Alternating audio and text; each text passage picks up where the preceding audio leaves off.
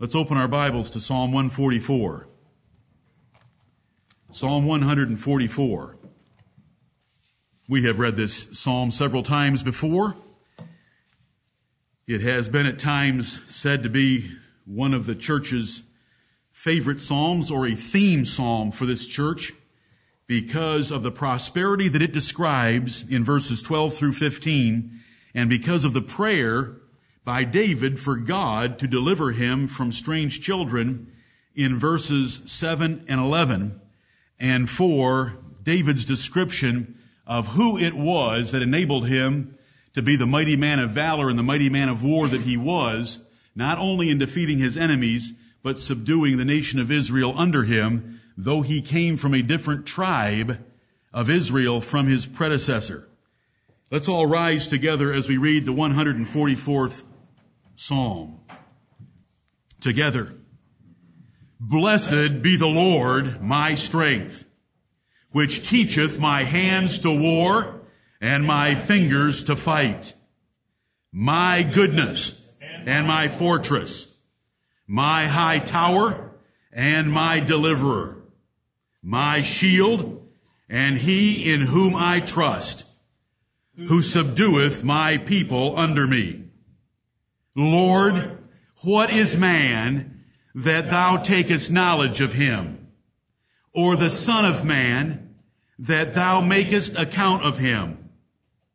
Man is like to vanity. His days are as a shadow that passeth away. Bow thy heavens, O Lord, and come down. Touch the mountains, and they shall smoke. Cast forth lightning, and scatter them. Shoot out thine arrows, and destroy them. Send thine hand from above. Rid me and deliver me out of great waters, from the hand of strange children, whose mouth speaketh vanity, and their right hand is a right hand of falsehood. I will sing a new song unto thee, O God. Upon a psaltery and an instrument of 10 strings will I sing praises unto thee. It is he that giveth salvation unto kings, who delivereth David his servant from the hurtful sword. Rid me and deliver me from the hand of strange children, whose mouth speaketh vanity, and their right hand is a right hand of falsehood. That our sons may be as plants grown up in their youth, that our daughters may be as cornerstones polished after the similitude of a palace, that our garners may be full, affording all manner of store, that our sheep may bring forth thousands and 10,000s in our streets, that our oxen may be strong to labor, that there be no breaking in nor going out, that there be no complaining in our streets. Happy is that people that is in such a case. Yea, happy is that people whose God is the Lord. Amen. Amen and amen. Amen. You may be seated.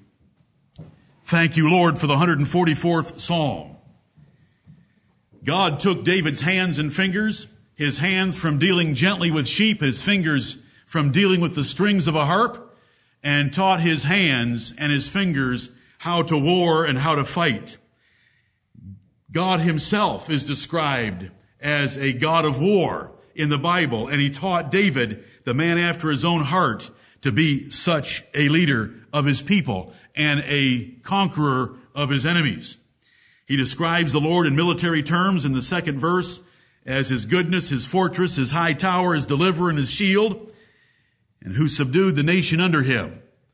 For several years, couple years, those tribes followed the son of King Saul, and only Judah followed David after King Saul died. But the Lord brought the whole nation to him and subdued them under him, and it was one powerfully united kingdom that wreaked havoc on enemies all the way from the Euphrates in Iraq to the Nile River in Egypt. What is man that thou takest knowledge of him? David confesses in the 3rd verse that it's overwhelming to him that God would have an interest in his life. And God has an interest in the lives of each of his people.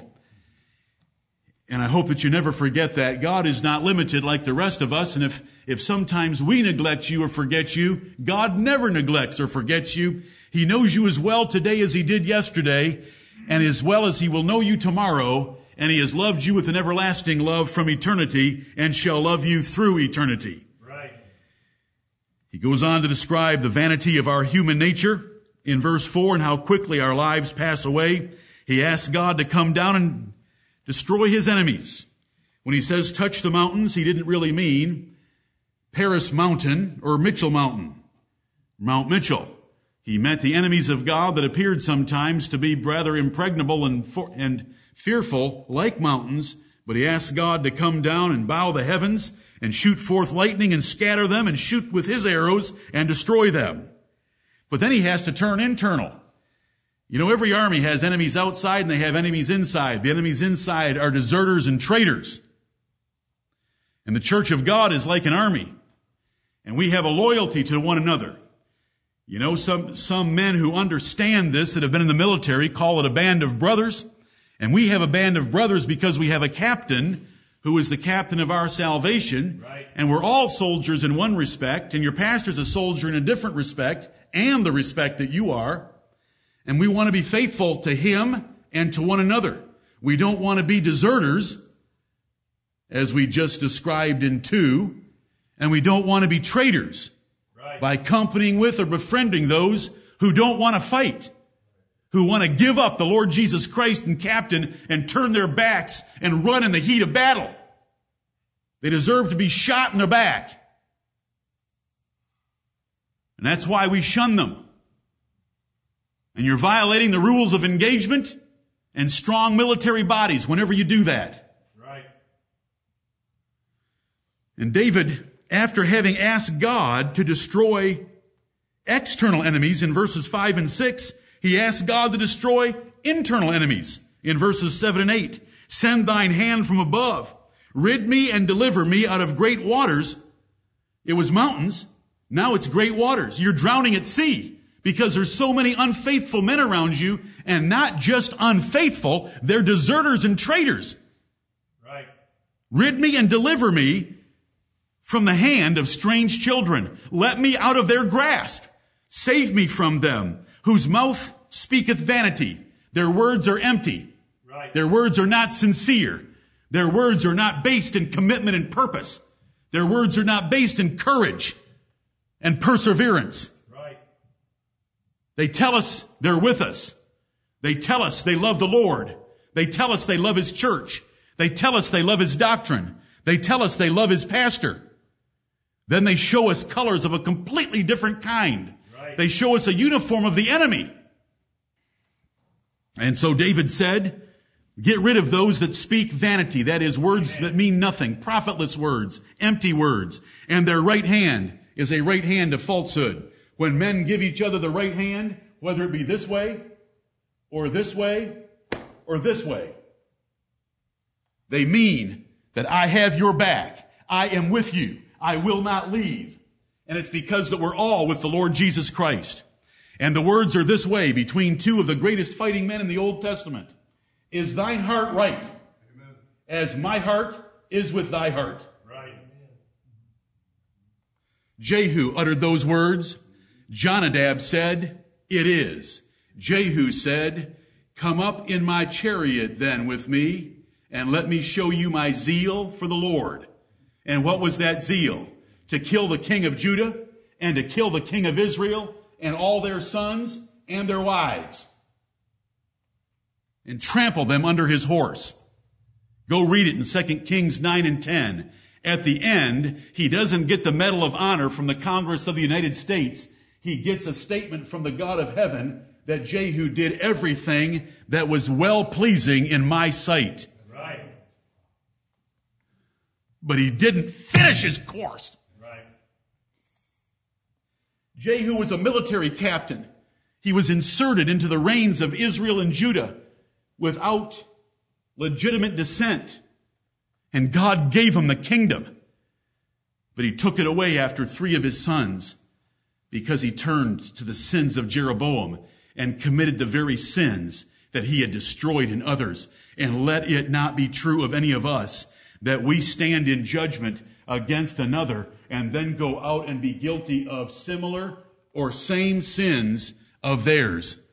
Lord, help us from such hypocrisy. Amen. But that's not the point. I've got a little off track, but it was for your good. The point is, there's enemies without and there's enemies within, and we don't want any enemies within. We want to be united as one man, one voice, one heart, one mind, one faith, one baptism, one pastor, one Lord Jesus Christ. Right. Not be all broken up, splintered, and running in all directions because the enemy's approaching. That's when we have to gird ourselves together better than ever. And David, Doeg the Edomite, King Saul, his own family turned against him. There were so many that turned against David, the man after God's own heart, the greatest hero the nation ever had, that when he left Jerusalem, the great vast majority of the nation was with Absalom. They were experiencing prosperity and military success like they never had in their lives. Yet they chose Absalom. Right. Because he was a pretty boy. And because he was a liar that told them that if he was king, they would always have an audience with the king. Look what he says next.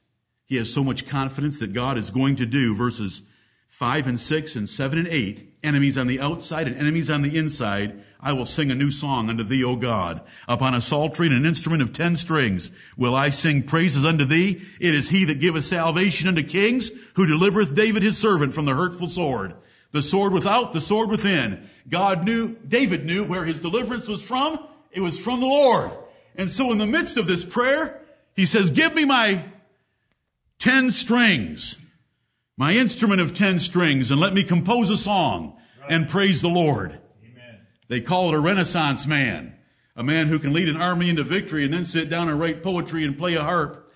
You know, men who just play a harp and write poetry, I'm sorry to tell you this, but the vast majority of them have a problem. And I'll let you figure out what that is. But David was a true Renaissance man. Right. In the sense of that foolish designation. He was far above that. He was a man after God's own heart. He was a king and he was a prophet of the Most High God. Right. Then he prays it again because he knows how dangerous it is. And why would he pray it again unless there were a lot of them? Rid me and deliver me from the hand of strange children, whose mouth speaketh vanity, and their right hand is a right hand of falsehood. They make commitments and promises before us. We extend to them the right hand of fellowship, and it's insincere. They're hiding hatred in their hearts. They're hiding false doctrine and heresy in their hearts. We want to pray for God to deliver us from them. Right. You say, but if we keep practicing church discipline the way we are, we're going to get smaller instead of larger. We're going to leave that in God's hands. Amen. Brother Jerry wrote me this week and was giving me some statistical analysis on the growth curve of our church. And I wrote him back and I gave him a few examples, and I've worked on that project a little bit since then, brother. But I want you to remember that in the Church of God of the Old Testament and the Church of God of the New Testament, there are some good examples given to us. I want you just a couple, please. Allow me. After 120 years of preaching righteousness, how many did Noah have in his church? 8. And how many were good members and how many were we don't know members? 1 good member and 7 so-so. You say, that's not fair. That is the truth of the Bible. Amen. The rest of the world wanted to drown in the flood. They had never seen rain and they wanted to see it. They got to see it. Let me give you another one. How many were excluded?